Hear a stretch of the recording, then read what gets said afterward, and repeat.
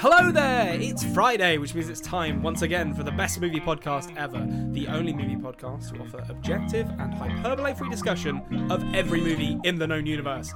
I am your host, the podcaster with no name, Conrad, and with me as always, he's our very own everything bagel, it's Anthony James. Good afternoon, good evening, and good night everywhere. All that sort of thing all at once. How are you, Conrad? Nailed it. I'm very well. Now, I'm gonna give. I always do this at the beginning. I've just had a thought, so I need to give the listeners a peek behind the curtains. Anthony did reveal to me that he hasn't seen this movie in about 3 weeks. Is it 3 weeks? You said? Yeah, like 3 or 4 weeks, like a month. Yeah. So I'm not sure whether the Everything Bagel reference has landed there, but we'll see. I remember. No. I do remember the Everything Bagel, because that's okay. Fine. Yeah, no, I do remember that part. Yeah. Because this is essentially like a litmus test. We're doing like a live fire exercise where I see how much Anthony remembers of this movie without completely giving the game away. That's the hilarious thing about that is, Conrad, the Everything Bagel is literally like one of the most important things of the movie. So if I didn't remember that, that would be bad. You say that, but I saw this movie like 2 weeks. No, it's more than 2 weeks now. It was probably about 3 weeks ago for me as well, to be honest, for the first time. And I came to write the podcast script for it, and I was thinking, oh, this is fine. I'll remember this easily, and I'll pull out everything important. I had to go and rewatch the movie again because I was like, I don't remember any of this. Like I remember Michelle Yeoh's in it. It's Everything Everywhere All at Once, by the way. It's the movie that we're going to be discussing today, just in case you haven't been able to intuit that from the Everything Bagel. I don't know if my cat just made it. Yeah. The cat was hanging around there for a while. Yeah, an errant cat. One of my many errant cats just leapt across the frame. Here comes the other one. I don't think they can see it. Rather. I'm gonna cut that out, but there is a cat there, and everyone should know that. I was gonna move the camera, but that'll fuck it up. Okay, that's enough. That's enough cat talk. Enough cat chat. Without further ado, let's talk about some gosh darn movies. Let's do it. Movies, multiverse ones specifically. That's what we're here to talk about today. We have left the Batman multiverse, and we're into the one that Michelle Yeoh lives in. Have you seen Yo? That's a very very Northern Irish expression. Yo. Have you seen any of Dan Kwan or Daniel Scheinert's other movies before this? That's my first question to you. I don't think I've ever heard their names before. No, me either. I've heard Swiss Army Man, which is the one about Daniel Radcliffe being a farting corpse who like falls in love with someone, I think. I've heard that's very good. I just remember seeing that trailer and then thinking, I gotta see that. That's all I remember about it. Yeah, and then you never did, which is the I never did, which is the sign of a great movie. We in the United Kingdom got Green Knighted with this one. It didn't come out in the UK and Ireland until 2 months after its US release, which was a bit shit. So that's why we're talking about this now, because it's still kind of relatively fresh in the memory. Yeah. We're excited to talk about it because not to give the game away, but I really enjoyed this movie. I think it's a good one. Yeah, I did. I really enjoyed it too. Like, it's a real kooky movie, which is trying to do some really cool things with like multiverses and like, but also isn't afraid of just being absolutely wacky, which is fantastic. And I really enjoyed it too. Yeah, when I mean, not to tout my own letterbox, but when I finished this and wrote a review for it, the first thing I thought of was basically a Jackass joke where it's Dave England going, "Hi, I'm Dave England, and welcome to 2001: A Space Odyssey," because that's what this movie felt like to me. Is that basically the Jackass crew made a remake of 2001: A Space Odyssey, and this is what we ended up with, and it's pretty good. It's as good as it sounds. Before we do that, however, I almost missed this. I was so enthusiastic with persevering straight into the meat of this delicious sandwich that I didn't stop to appreciate what I guess would be the crust in this metaphor, and that is, of course, your favourite and mine. That's right, it's the game show segment that everyone's talking about. It is Back to the Feature. I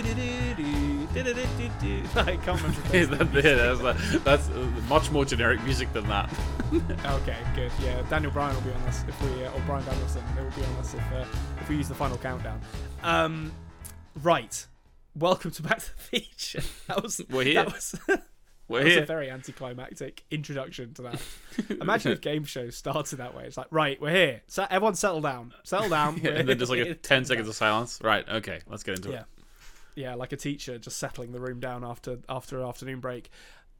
This is the exciting game show where I have selected a movie from around the time of release of the movie that we're here to talk about. Anthony will hear 5 clues and have 5 opportunities to guess this movie, and each clue he hears lowers the amount of points he will score. And please keep track at home because I'm not going to do it, and play along as well. See if you can get it. This one, this should be bloody straightforward, to be honest. Okay, because this came out. Oh, I've actually done, you know what? I've done this wrong. Oh, you know what? I've done this wrong. I'm just looking at the date now, and I'm like, there's no way that's right. But we're just going to do this anyway, right? So it should be, in theory, if I'd have done this correct. Look, it was always a matter of time until I got one of these wrong. In theory, this should come out. This should have come out at exactly the same time, or around about the same time as the movie that we're here to talk about. But the movie that we're here to talk about came out this year, in like kind of, I think it was March 2022. Yeah, not for us though. No, this came out in June, like a few months ago. But the release date of the movie that I've selected for Back to the Feature came out in March 2021. So that's your first clue, and that's the year that we're playing with for this. Because I'm not gonna do it on the fly. Literally 1 year ago. Yes, exactly. Well, I mean, let's just pretend that was deliberate and say it would have been way too easy if I did a movie from 6 months ago. Yeah, like you're usually meant to do it from like ages ago, because we're going back to the feature. But yeah, I stopped doing the 25 years ago thing because it was too unreliable. Yeah, that's no bother. So March 2021. Now this might sound like this is easier.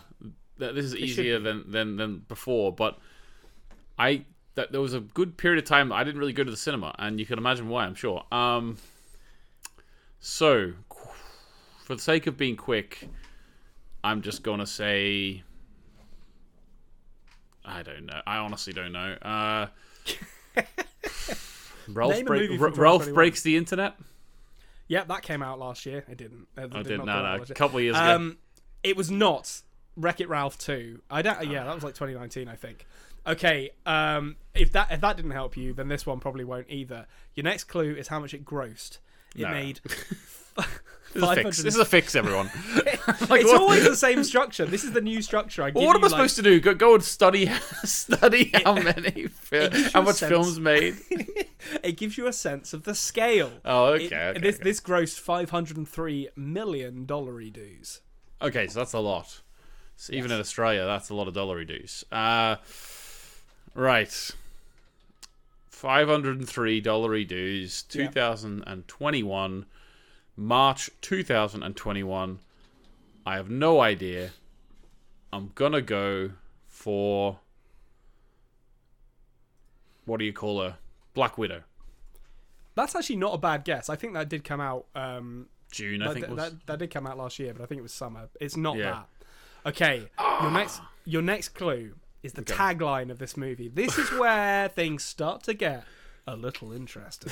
The tagline for this movie is God versus King. I remember you talking about this. Yeah. Now, do movie, I get the title right? Because we know with the Die Hard ones, you were very panicky over the titles for those. Okay. Your Die Hard answers were completely wrong. They were like Die Hard 4, Die Harder, Die Hardest. Yeah, that was pretty close. Like, all right, I'm probably gonna go for Kong versus Godzilla. Is that what it was called?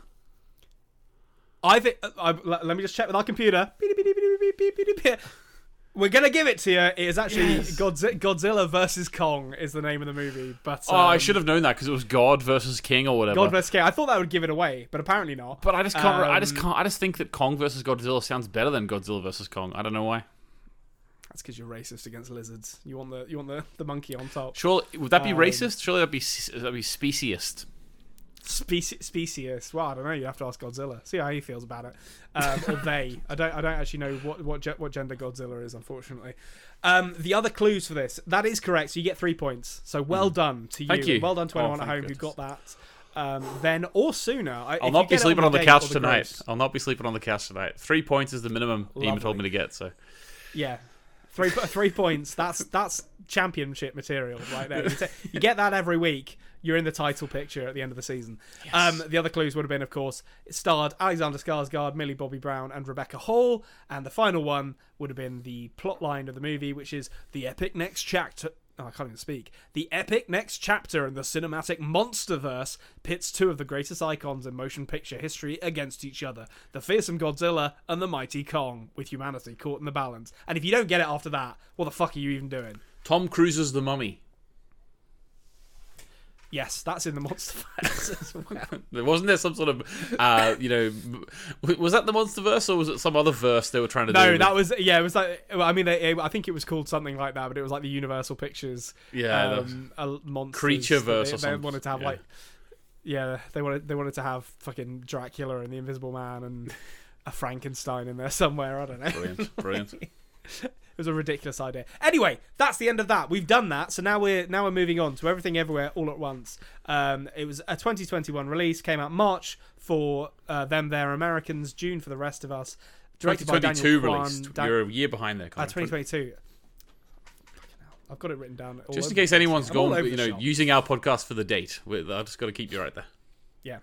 Listen, I had COVID twice, all right? Like, that's true. These notes were written while in the stupor of COVID. It's directed by Dan Kwan and Daniel Scheinert, starring Michelle Yeoh, Stephanie Hsu, who's very good, Ke-Huy Quan, returning to movies for the first time in bloody ages, really. He was short round in Indiana Jones and the Temple of Doom, and I can't remember the name of his character in The Goonies, but he was in that as well. And of course, Jamie Lee Curtis in an interesting role. How did you find this movie? Let's just get that out of the way. We've kind of already talked about it a bit. Brilliant. It had a lot of things I like. I like wacky films. I like goofy films. I like films with some heart. I like films where people need to find their true self. I also like films, as people might be well aware, with some sort of dimension travel / time travel. Now, there wasn't technically that much time travel in this film. There. But they had me covered with the multi-reality dimension stuff, and let me tell you, I thought the way they introduced that with Waymond Wang was the name of the character. Waymond, Waymond. The way they introduced that with his little like sort of Matrix-esque get in the coat closet. I thought that was fantastic. It was proper Alice down the rabbit hole opening to this and I absolutely loved it. Loved it. There really is a lot of the Matrix to this. It's a fascinating blend of different movies because it's kind of like, so Evelyn, Michelle Yeoh's character, learns that she can verse jump during a meeting at a tax office via her husband from another universe called Alpha Waymond, who informs her that she's the only one who can stop a villain called Jobu Tupaki from destroying the universe, who turns out to be Alpha Joy, her daughter. And then there's lots of jumping around into different bodies and doing all sorts of fun things. And you're absolutely right. That introduction is very much like she's beginning to believe, as she says earnestly that she loves Jamie Lee Curtis's character as she does like a flying punch down the stairs to try and attack them. And it's just full of cool moments like that. Really interesting. Jumping, I think, is I think it's just like the reason that and I'm sure the reason that you weren't sure how much of this you would remember, and the fact I needed to watch it again, is that there's so much in this movie. Like, I don't think the title is just a clever title with reference to the themes of the movie. It's just like packed full of action sequences and crazy visuals, and there's also like a family drama in there as well that's really, really well realized, I think. So this family, this mother and father and their daughter, who has, I don't know if it's implied that she's recently come out to them as gay, but like certainly it's not been accepted fully by Evelyn at the point that we join this family in the movie. So there's like these like underlying tensions in this family, and it's so well explored via all these different versions of herself that Evelyn sees. I love the the martial arts style one that she goes to, where Michelle Yeoh just gets to do Michelle Yeoh stuff and beat the fuck out of people.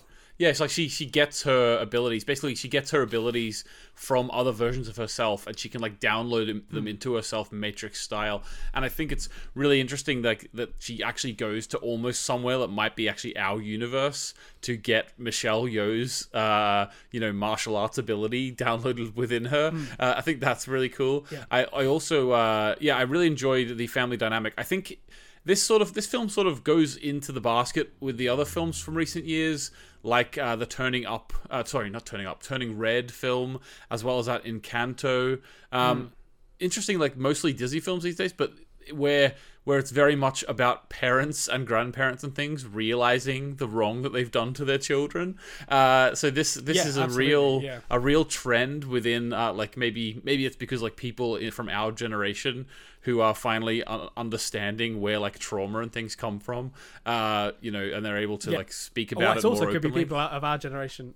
Yeah, I think it's people of our generation are of an age now where they're the ones making movies. Yeah, that's what I mean. That's what I mean. Look at all the damage that my parents did to me. Thanks very much, Mum and Dad. Let's make a film saddling me with this baggage. Yeah, make a film for the catharsis that I can't get in real life.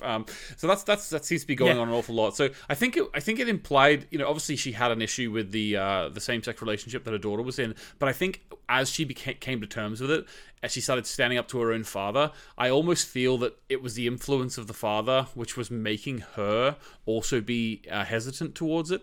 So once she actually was able to reject her father in a way, it meant that she could then be a better mother to her daughter. So it's like sort of generational trauma, generational bias, in that way.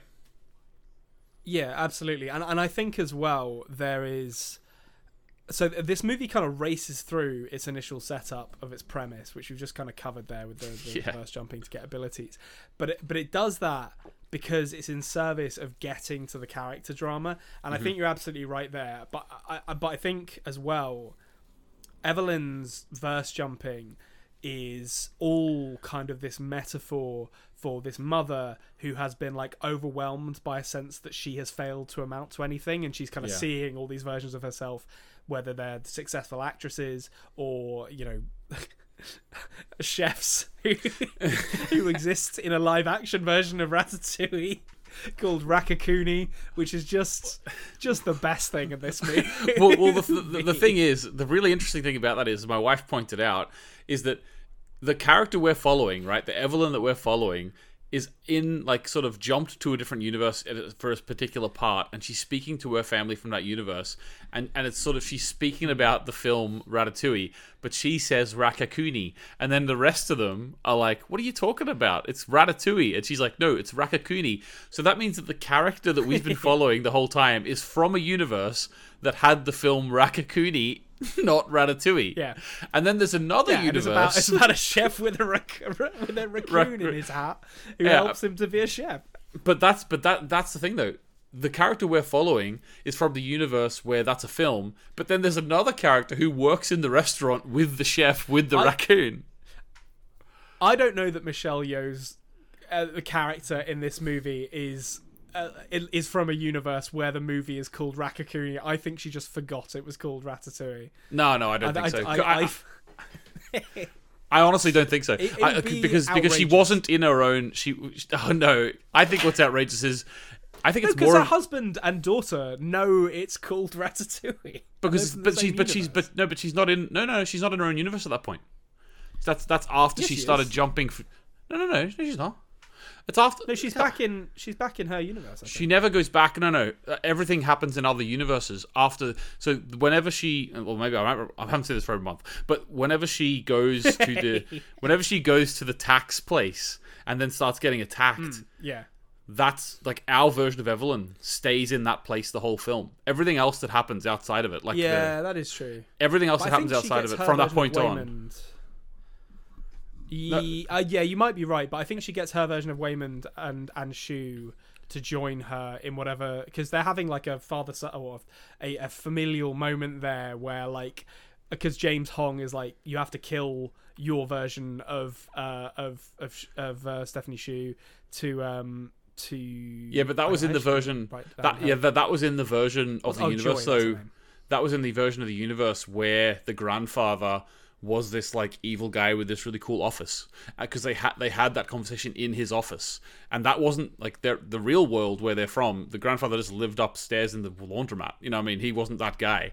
So no, that wasn't his office. You see the S&M guy. It's the S&M guy's office, because she jumps into the maid so she knows where the button is to open his secret S&M room. James Hong is just there being James Hong. Yeah, but that's not in. I personally believe, maybe I need to watch it again, Conrad. But I personally believe that wasn't in their original universe. Yeah. So the fact of this whole conversation is that I do believe she's from a universe with a film called Rakakuni, and I think that it's far too much of a coincidence that she dreamt up the name Rakakuni, and then there did in fact be a Rakakuni universe. I will say for the purposes of that movie existing, that I think that looks a lot better than Ratatouille. To be honest, I love the shitty animatronic raccoon they get. It just like it looks so like moth-eaten and horrible. Yeah. Like it looks like a real raccoon. It's fantastic. How did you feel? There's so much jumping around in this that it's kind of hard to really talk about in any kind of chronological or even sensical order. But so you've got Joy as Joby Tupaki, who I love, like the way she kind of like changes channels to find what universe. That's cool. Yeah, Evelyn is in. She kind of like tilts her head. There's so much like visual flair like that, and I love it. And the scene where she kind of reveals how powerful she is against the police, where we get the first of many wrestling moves that appear in this in this movie, and it's this blend of incredible like visual flair, I guess, like these bright colors, and she's turning guys into glitter, and you know, she's like she turns one guy into like a I don't know what they're called, like the Carmen Miranda, who's like the famous like dancer with like the banana hat and all that kind of stuff from like the 60s. It turns one of the cops into one of them, and then he gets shot a bunch of times, and then she pile drives one of them, and you just see his head like turn backwards as she does it. And it's this like, it's just this sensory assault of like, oh my god, there's so much stuff happening in this at the moment, and all of this is happening while I think she's wearing like an Elvis jumpsuit in this scene too. It's unbelievable the amount of stuff that they fit into that. But all of that pales into comparison, I'm sure you'll agree, with the Jamie Lee Curtis hot dog fingers universe that we get to spend a significant amount of time in this movie, and which I personally love. I wish I lived in that universe. It's anyway, that was out of the blue, that one for me. Like that was crazy. It just keeps on going as also, I love as well in that universe that's how she's able to use her toes, like the dexterity of her toes. Yeah, is because in that universe they can't use their fingers. I like what she's playing. I think it's Claire de Lune by Debussy that she plays with her feet, which is just amazing. And I just love the consistency with which they return to that joke. So it happens the first time because Evelyn hasn't learned or has jumped before she's really nailed down where she wants to go. So she's not going to create an image in her head. Exactly. She slingshots to who knows where, and she comes back and she's got hot dog fingers, and it's a hilarious joke. And then it goes back to it again, and you see the like fake version of The King and I that they were watching on the TV. Yeah. But it's being performed by the actors with hot dog fingers, and they're like squirting ketchup and mustard into each other's mouths. And it's like, okay, that's pretty funny. And then it goes into a romantic relationship between her and Jamie Lee Curtis's characters, where they're like constantly caressing each other with their hot dog fingers and playing a duet of Claire de Lune with their feet. It's unbelievable that they did as much work on that as they did. Like, this is the type of film where I really really do question, how do you begin to write this? Like, yeah, like, how do you say no as well? Like, what were the ideas that they said that's too crazy, don't put that in? Yeah. Well, like literally one of the big sort of crescendo moments of the film is her in the body of a version of herself climbing onto the shoulders of a man to control his hair, like in Ratatouille, to make him run after his raccoon that's got taken away by the pest inspector or whatever. It's so good. And you know, just to briefly like round out this visual discussion, there's moments of hand-drawn animation in this. There's one universe where they're just rocks. Yeah, her and Joy are just rocks having a conversation with each other.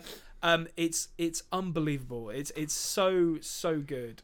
In that moment where they were both rocks was an example of me. Like, you know, when you watch a film sometimes and you think to yourself, "Oh my god, I'm so glad they made that decision." I thought like the big like dramatic moment at the end where her and her daughter come to terms and able to see what they did wrong. I thought to myself, when that happened, and like they were just rocks, I was like, "Oh my god, is this all we're gonna get? Is this going to be the big dramatic ending of the film?" And while watching it, I was like, "I love that they made that decision." And then whenever it went on to have more later, I was like, "Okay, well." At the time, I thought it was great, but now that we're getting this, I actually like this decision better. But it's one of those things that convinces you. It's like, oh my god, if they just did this, that would be hilarious. You know what I mean? And what I think by that point in the movie, they have earned the trust of the audience. Like, you're at the point where you're like, whatever you want to do, wherever you want to take me, I'm coming with you for the journey, because you've done so much with what you have so far. Them being rocks does completely break the model of what they were going for, though, in terms of going into the bodies of alternate selves. It does completely break that. I'm not even going to entertain anyone trying to explain to me why it doesn't. It does break that, but I'm happy. I'm okay with that. But what if those rocks were actually like biological entities that just looked like rocks? Yeah, like maybe they're in the future and actually they're like the fossils of their body are within the rock or something. Yeah, or they're just like hermit crabs or something. You got me. Got him.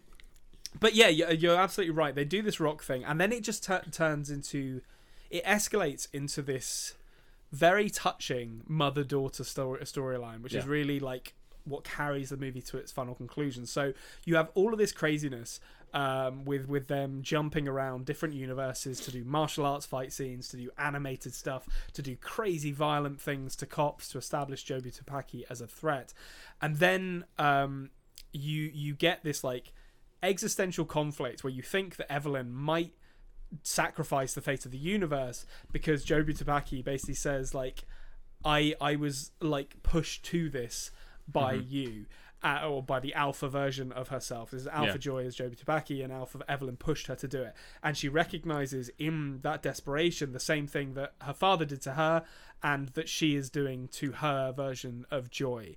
And it's like this nihilism of her daughter, like, which is where the everything bagel comes from. Where I can't actually remember what the MacGuffin is, what they need to do to the everything bagel to make it destroy everything. I think they need to add something to it, but.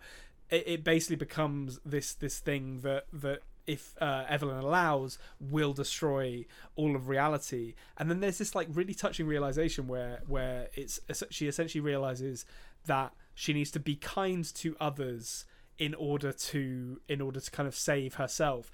And as you've identified, she just goes around the other universes. She helps Rakakuni guy get his raccoon back by piloting him like a mobile suit to get his raccoon back.